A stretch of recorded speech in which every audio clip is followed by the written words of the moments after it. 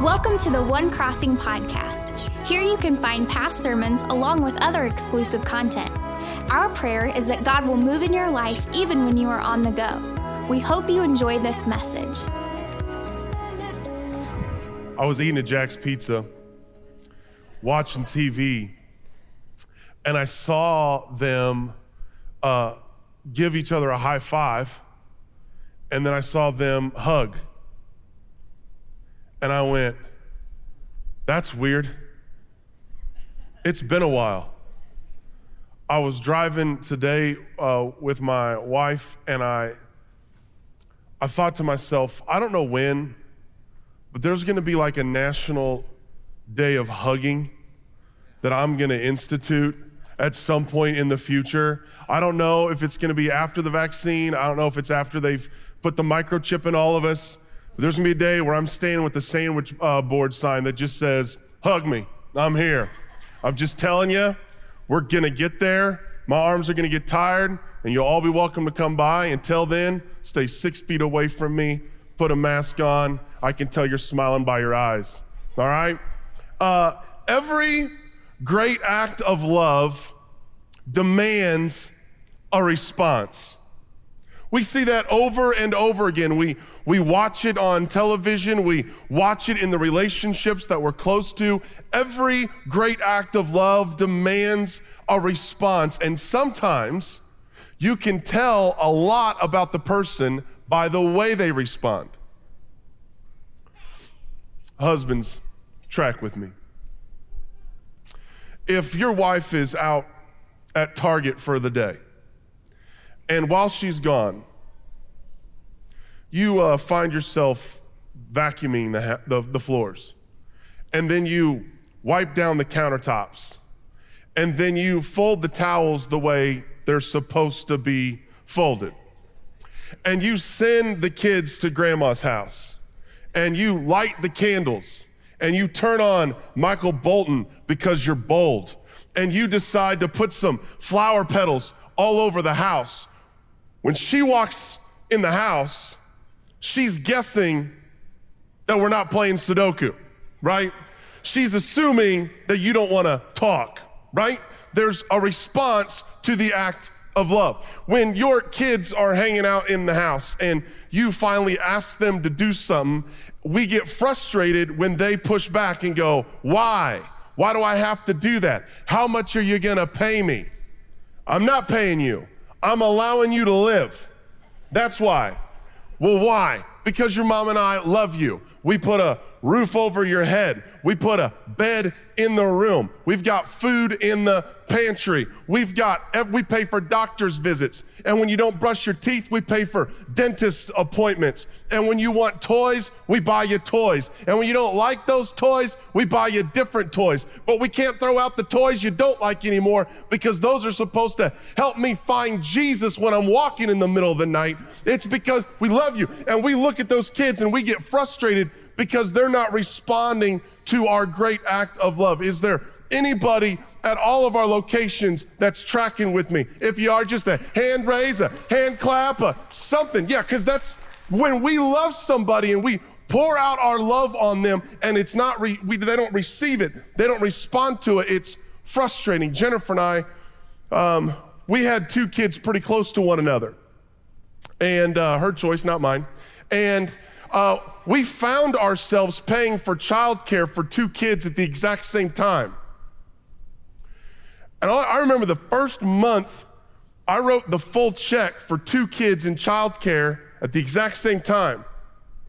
And I turned to Jennifer and I said, I didn't know that we could have afforded a second home. I didn't know we could drive an Escalade. I didn't know we were Escalade people. I had no idea. But when you add up two kids at this weekly rate for 4 weeks, it adds up quick. And I will be honest with you, sometimes a second home sounds a whole lot better than two kids. It's like, what's the return policy on this?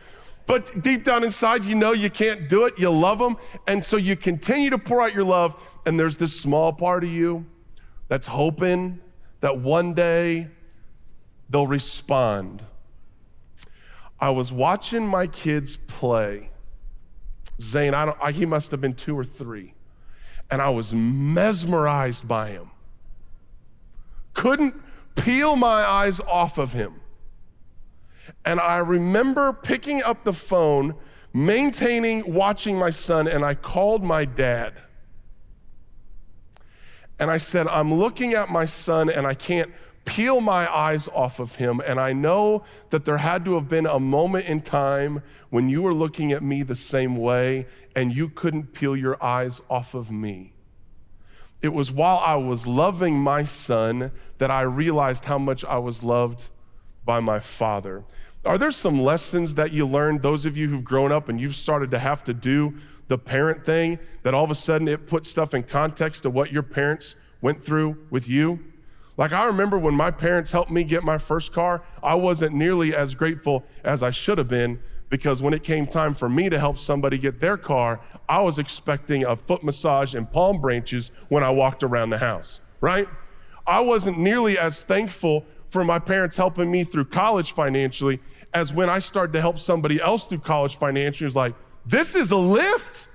And then I'm like, Mom, Dad, I just got to be honest with you. I didn't say it when I was going through college, but dear God, thank you, right? Because you start to experience and recognize what has actually happened on your behalf, and then hopefully you respond. And maybe the reason so many of us struggle in our relationship with Jesus, maybe the reason so many of us have a hard time responding well to Jesus is we are ignorant of what all we have received from Jesus. What I want to do today is I want to take you on a little journey through the book of Colossians to help you understand what God, what Jesus have been doing for you. And once I'm done, I'm just going to ask you, what are you going to do about it? It starts off Colossians chapter 1, verse 12. Giving joyful thanks to the Father who has qualified you to share in the inheritance of his holy people in the kingdom of light. Excuse me. He has qualified you at all of our locations, online. If you're online, type it in the chat. I just want everybody on the count of 3 to say qualified. 1, 2, 3, qualified. He has qualified you. A long time ago, when you used to be able to actually go into banks and you could talk to a person at the bank because you decided you wanted to get a house, you would go in there and you would present your pay stubs and you would turn in your account information and you would give them your net worth summary and you would give them your social security number so they could run your credit score, and then they would crunch the numbers and then they would qualify you for an amount. This is better than this. This is Jesus coming along and giving you a gift. He's providing the down payment, he's making the payments, and he's letting us use his credit score. He's not just co-signing the note, he's taking over the note. And what is he qualifying you for?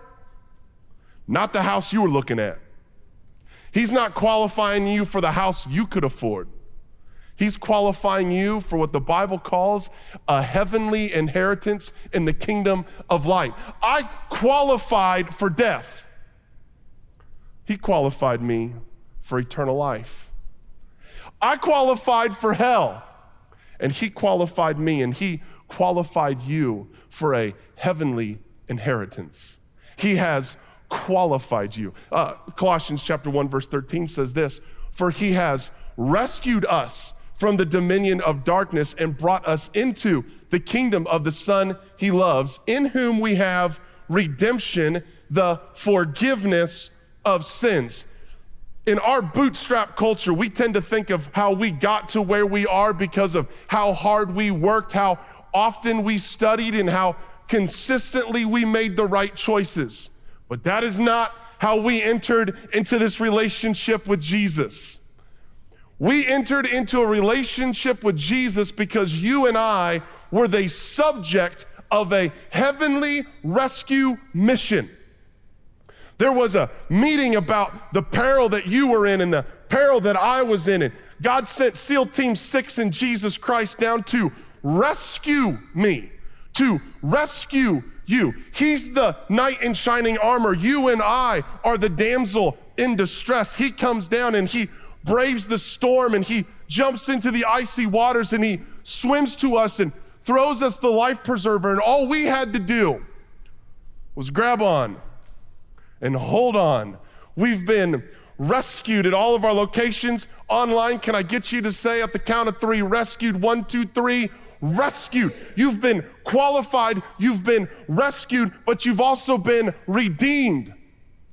We racked up a debt that we could not pay. We had a bill that we could not come up with the cash for, and he comes in and he covers us. He redeems us. We were ransomed by our sin, and he comes and he says, I'll pay it. Not only that, he forgives us. Now this gets deep really fast, because all of us have people that we have hurt and we want their forgiveness, and how hard is it to get? And there are people that have wronged us. And how hard is that forgiveness to give? And every time that you and I collectively have ever sinned, all of it has been stacked up against Jesus. Every time you've sinned against somebody, you have also sinned against him. So the debt you carry with other people and the debt that other people owe you, all of our collective sin against one another, all of the collective forgiveness that each of us owe one another is stacked up on him as well. And in all of that, he still chooses to forgive us. We've been qualified, we've been rescued, we've been redeemed, we've been forgiven. He goes on, Colossians chapter 1, verse 15. The Son is the image of the invisible God, the firstborn over all of creation.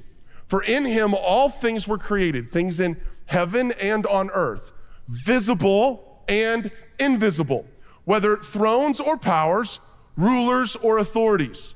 All things have been created through him, so they wouldn't exist if it wasn't for him, and for him. He is before all things, and in him all things are held together. And he is the head of the body, the church. He is the beginning and the firstborn from among the dead, so that in everything he might have the supremacy. For God was pleased to have all his fullness dwell in him. This is Jesus, dwell in Jesus. And through him, through Jesus, to reconcile to himself all things, whether things on earth or things in heaven, by making peace through his blood shed on the cross. Jesus is the image of God. If you want to know what God looks like, you look at Jesus. The fullness of God is represented in the presence of Jesus.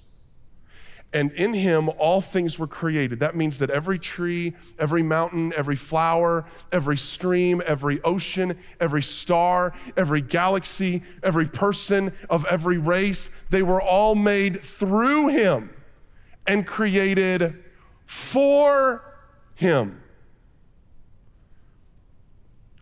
And in him, we are reconciled to God.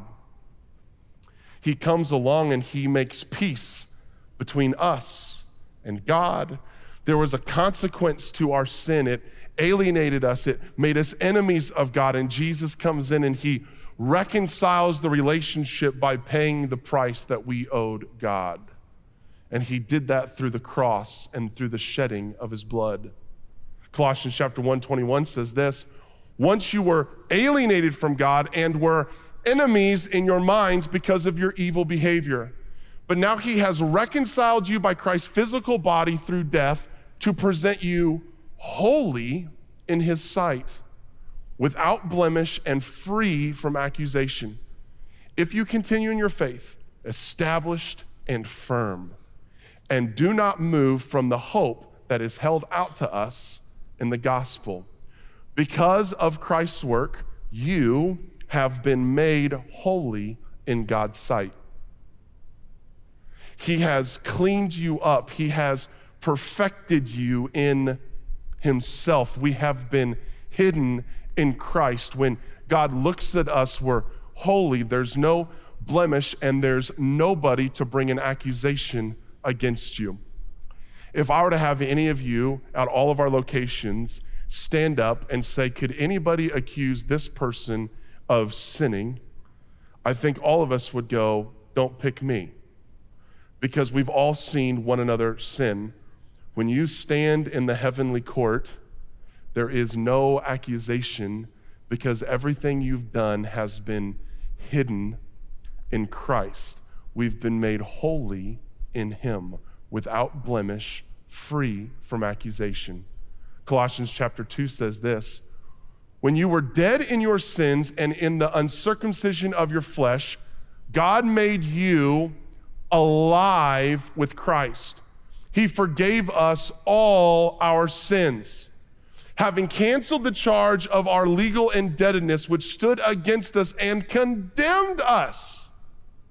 He has taken it away, nailing it to the cross.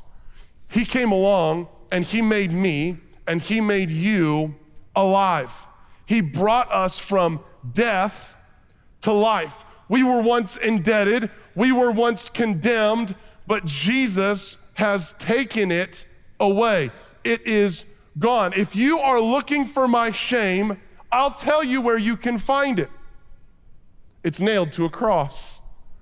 If you're looking for my guilt, I'll tell you where you can find it. It's been nailed to a cross. If you're looking for my cursing, if you're looking for my lying, if you're looking for my lusting, if you're looking for my greed, if you're looking for my hypocrisy, I'll tell you where you can find it.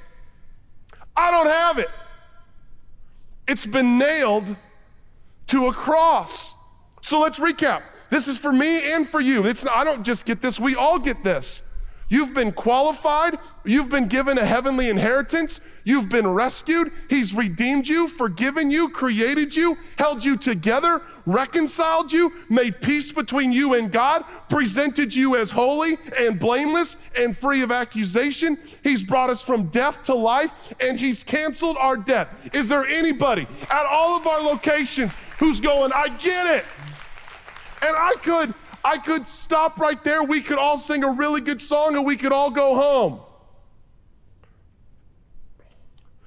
But great acts of love demand a response. And what do people like you and me do in light of a love like that? And what people like me and you do in response to a love like that tells us an awful lot about us. And if you're wondering, what do? The cool news is Paul tells us exactly what to do in the very same book. This is what he says. Colossians chapter 1, verse 10. So that you may live a life worthy. Everybody, all of our locations say worthy. Worthy of the Lord. And please him in every way, bearing fruit in every good work, growing in the knowledge of God. Excuse me. Live a life worthy of the Lord. Work to please him in every way. Bear fruit in every good work, growing in your knowledge of God. You know what pleases your kids. You know what pleases your spouse. You know what pleases your neighbor. You know what pleases your family. Would you spend a little time figuring out what pleases your Lord? And would you do it? Well, he tells you what pleases him. Faith pleases God. Love pleases God.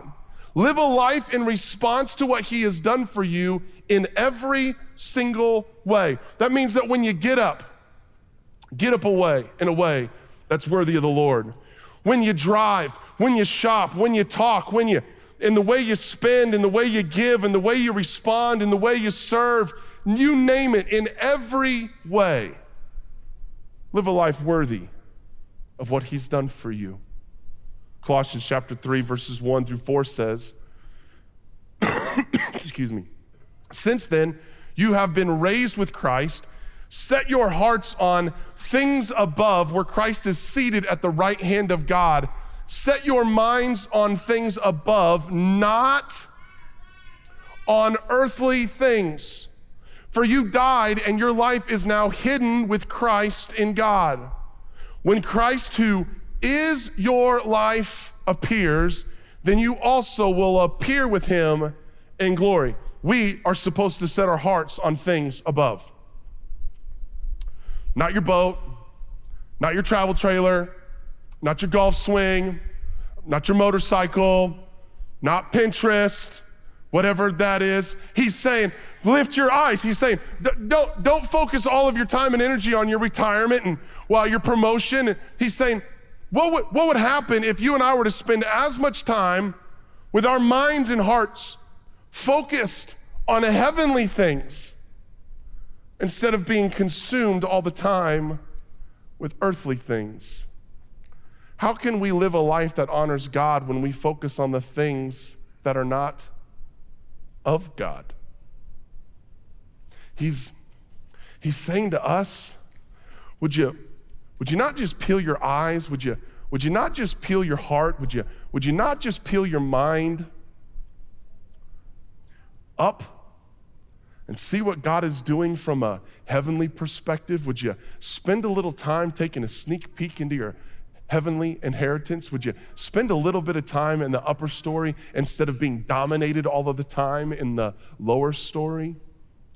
I wonder how many of us have a long list of all the things that have gone wrong in our lives over the last couple of months, and have we lost sight of all the things that God is still taking care of? Have our eyes have been too, our minds have been too, our hearts have been too? Paul's saying, after everything that God has done for you in the heavenly realm, would you take a peek? All the things that I listed cannot be taken away. No matter what the president says, no matter what the governor says, all the things that Christ has done for you is sealed in heaven on your behalf. We have so much going for us. So Colossians chapter 3, verse 5 and then 7 through 10 says, put to death, therefore, whatever belongs to your earthly nature. I'm gonna get mean, so pay attention. Sexual immorality, impurity, lust, evil desires, and greed, which is idolatry. You used to walk in these ways in the life you once lived, but now you must also rid yourselves of all such things as these: anger, rage, malice, slander, and filthy language from your lips. Do not lie to each other, since you have taken off your old self with its practices and have put on the new self, which is being renewed in the knowledge in the image of its creator. He says, start walking in the newness and put these things to death. Ladies, if there's a bat in your house, you know what you do? You kill it. I've been told my whole life that you're not allowed to kill a bat, but I've never seen that stop a woman. They will go after that thing. If there's a mouse in the house, the mouse is going down. If there's a wasp on the front porch and the kids are scared, that wasp is going to be with Wasp Jesus, right? Yeah. Men, track with me. I've seen you. I've seen you decide that you're gonna become a hunter. And you all of a sudden are like, you know what, Bambi's dad's just out there and he needs me to talk to him. I gotta find him. And so what you'll do is you'll start walking through stores and you'll find all the different kinds of camo that Bambi's dad can't see. And you'll wear it. And then you'll be like, well, I can't just hunt during shotgun season. I probably ought to do the black powder season. And then you're like, well, I probably also ought to get a bow so I can hunt almost year round to kill Bambi's dad. And then you start getting magazines, and then you start getting different kinds of ammo, and you get different kinds of blades, and then you build a closet in your house somewhere that you can put all of your stuff so that way it doesn't get the scent of this regal life that you live. And so you got to put a thing in there that takes away all the smell. And then you go and you find the right kind of deer pee, and then you soak it in deer pee, because when you go out, you are on a mission to kill it, right? I want you to take that kind of ambition, right? That kind of ambition, that kind of focus, that kind of energy, and actually kill something that matters. I want you to kill the sexual immorality that's in you. I want you to kill the lion that's in you. I want you to slay the malice and the greed. I want you to look at that and say, you are dying today. Because those things are not just killing you, those things are killing the people you love. Colossians chapter 3, verse 12 through 17 says this, therefore, as God's chosen people, holy and dearly loved, clothe yourselves with compassion, kindness, humility, gentleness, and patience. Bear with each other and forgive one another if any of you has a grievance against someone. How are we supposed to do this? Well, forgive as the Lord forgave you. And over all of these virtues, put on, like you've clothed yourself with all of these. And now, after all of that's done, we put on like the poncho of love, which binds them all together in perfect unity. Let the peace of Christ rule in our hearts, since we are members of one body and you are called to peace. And be thankful. Let the message of Christ dwell in you richly as you teach and admonish one another with all wisdom through psalms, hymns, and songs from the Spirit, singing to God with gratitude in your hearts. And whatever you do, whether in word or in deed, do it all in the name of the Lord Jesus, giving thanks to God the Father through him. He's looking at us and he's saying, take off the malice, take off the sexual morality, take off the anger, and he's saying, I want you to put on something else. How many of you have ever had somebody tell you, put on something else? Oh, I get it all the time. My husbands, you can relate. How many of you husbands, your wife has ever put on an outfit and then asked you if she looked good in it? Now let me ask you this question. Ladies, why are you asking him? You've seen what he wears. Do you really want his fashion advice? The guy who's excited about the camo pants that he can unzip that become camo shorts is the dude you want telling you whether or not you're okay to go out. Second of all, guys they were attracted to you, which is why they married you. You could put on all the bags that you got from Hy-Vee and make him into a dress, and he'd be like, holla. He has zero fashion sense. This is what happens in my life. This is what happens for me. I can't dress myself. I am good at a very, very, very small amount of things. And fashion sense, I have zero. Let me explain what I mean by that. About 2 years ago, I was walking around the house with slippers on, with calf-high socks, some Adidas athletic shorts, and I had tucked my shirt into my shorts, and I was getting ready to mow. And my wife goes, is your shirt tucked into your shorts? And I said, yeah, and I like it. It's so stinking comfy. I'm a whistle away from being a track coach. I am in. And so here's the problem. Because I am so stinking bad, I've put on I don't know how many outfits and getting ready to go somewhere with my wife. And my wife says, I'm not going with you if you're wearing that. So finally, I just said, put my outfits together. So this past Christmas, I had a group of people come over to my house. I pulled out all of my clothes and they put together my preaching outfits. They put them on a Google Doc. So I go in and I check mark it when I wear that outfit.